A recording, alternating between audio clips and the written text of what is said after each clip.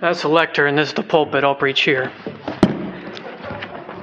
Will you open in your Bibles with me to Exodus chapter 33. Exodus chapter 33, verse 11.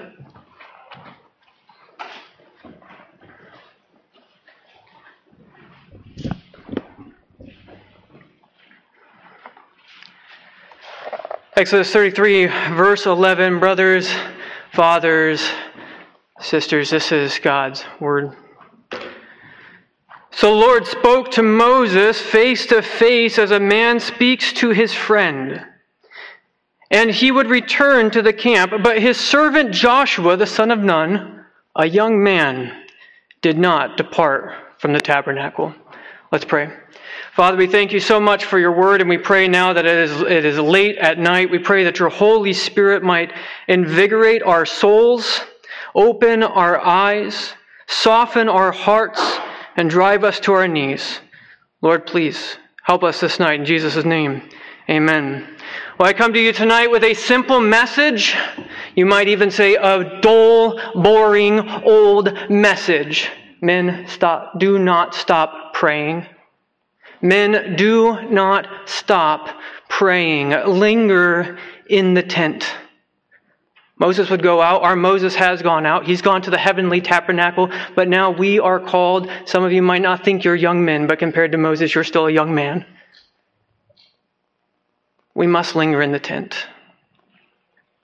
We have a constant drumbeat in the life of ministry, whether you're a teaching elder or a ruling elder, of do, get done, get done, get done. But the best things we ever get done are on our knees. God calls us in the midst of our busy schedules, in the midst of our busy world, in the midst of the pressures of work and the administrative bloat that often is brought on by our own selves. He tells us, be still and know that He is God. R. Kent Hughes, in his book, Disciples of a Godly Man, tells of a minister who was wrestling with it in his own heart one day as he had neglected his prayer closet time and time again. And as he had neglected his prayer closet, he saw his long to-do list, and he knew that he was supposed to pray, but his will did not want to pray. His emotions weren't there, and so this minister, in an honest moment in his diary, he wrote down that he had told his emotions, I don't care what you want, me and Will are going to the prayer closet. And so he shut off his laptop and he went to the prayer closet. Emotions didn't matter. He needed to go pray because it was the duty that God had placed on him as a minister of word and prayer.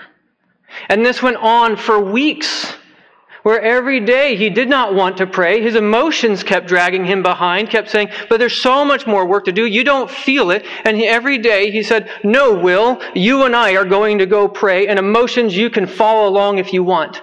And he said something glorious happened by the end of the second week. All of a sudden, in the middle of prayer, emotions came along and shouted, hallelujah! Brothers, it's not about this emotional high to pray, but a firm commitment that we linger in the temple. We linger at the tabernacle. We stay there because there is the oxygenated environment for our ministries. Prayer is the gasoline in the tank. It's the engine underneath the hood. It drives us to realize that we could do all we want in our ministries. We can spend all the busyness that we want, but unless the Lord builds the house, the laborers build in vain. So brothers, linger in the tabernacle. Linger there. Wrestle with the Lord Almighty. Do not give up the pattern that Jesus Christ Himself gave us when He departed to a desolate place while it was still very early in the morning, and there He prayed. If it was important enough for our Savior Jesus Christ to spend long hours communing with our Father in heaven, so ought it to be ours. Brothers, this is how we maintain our first love. We can be the most doctrinally precise denomination, presbytery in the world, but if we have not love for Christ, we fail. And we show our devotion to Christ first in our private prayer closet. So brothers, linger in the tent. Pray for the people in your church. Go on prayer walks. Go on prayer retreats. John Piper and his brothers, We Are Not Professionals, makes the point that all these homes in America have an entire room devoted to a television, but not one to prayer.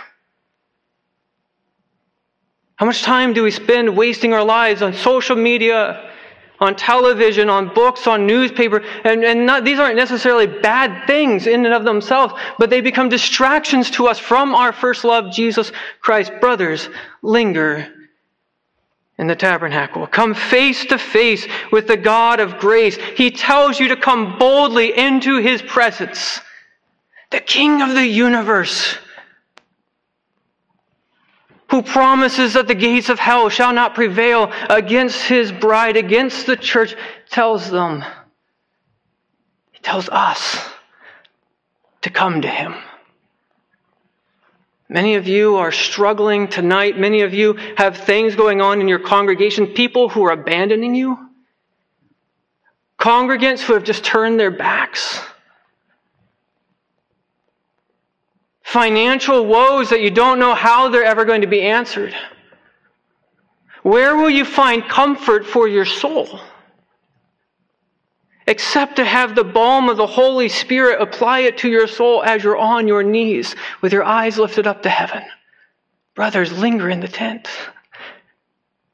Go to the one who tells you to boldly enter into His throne of grace. The greatest moments of spiritual experience, time and time again, is in prayer. I'll never forget, as a young Christian, I'm still a young Christian, but when I was even younger and I was reading R.C. Sproul's books, The Truths We Confess, and he was talking about the holiness of God as the sun was streaming into the living room, and I was sitting there on a Sabbath afternoon reading this book, I was brought to tears of the holiness of God, and what was the deepest, most profound thing I could do but to get on my knees and to pray. We can talk about experiential religion all we want, but if we deny our prayer closets, if we don't linger in the tabernacle ourselves, have we really come into contact with Him? In prayer, we are forced to say that we are sinners. In prayer, we are brought to extol Him for His holiness. In prayer, we are able to preach the gospel to ourselves. As we linger in the tent, we see how far we are from perfect sanctification. As we linger in the tent, we see that we have more work to be done in our hearts by the Holy Spirit. And in prayer, we confess that we can't provide our daily bread. It's Him who does it. Brothers, linger in the tent. For there we give up selfishness. There we do the work of the kingdom. God's people are served best by their pastors, best by their elders, best by their leaders, best by their brothers and sisters when they're brought before the King of the universe in prayer. This is what the apostles devoted themselves to. Yes, the ministry of the word, but also to prayer. Men, linger in the tent. In prayer, we have revived evangelistic zeal. And we pray to our God that His kingdom of grace might be expanded and His kingdom of glory might be hastened. So, brothers, I pray that you don't forget your prayer closets, that you linger in the tent, and that there is a place where you can go and you can find the grace of God, the balm for your soul, as you go before the triune God of the universe, who both enables you, cares for you, and hears your prayers. Brothers, linger in the tent. Let's pray.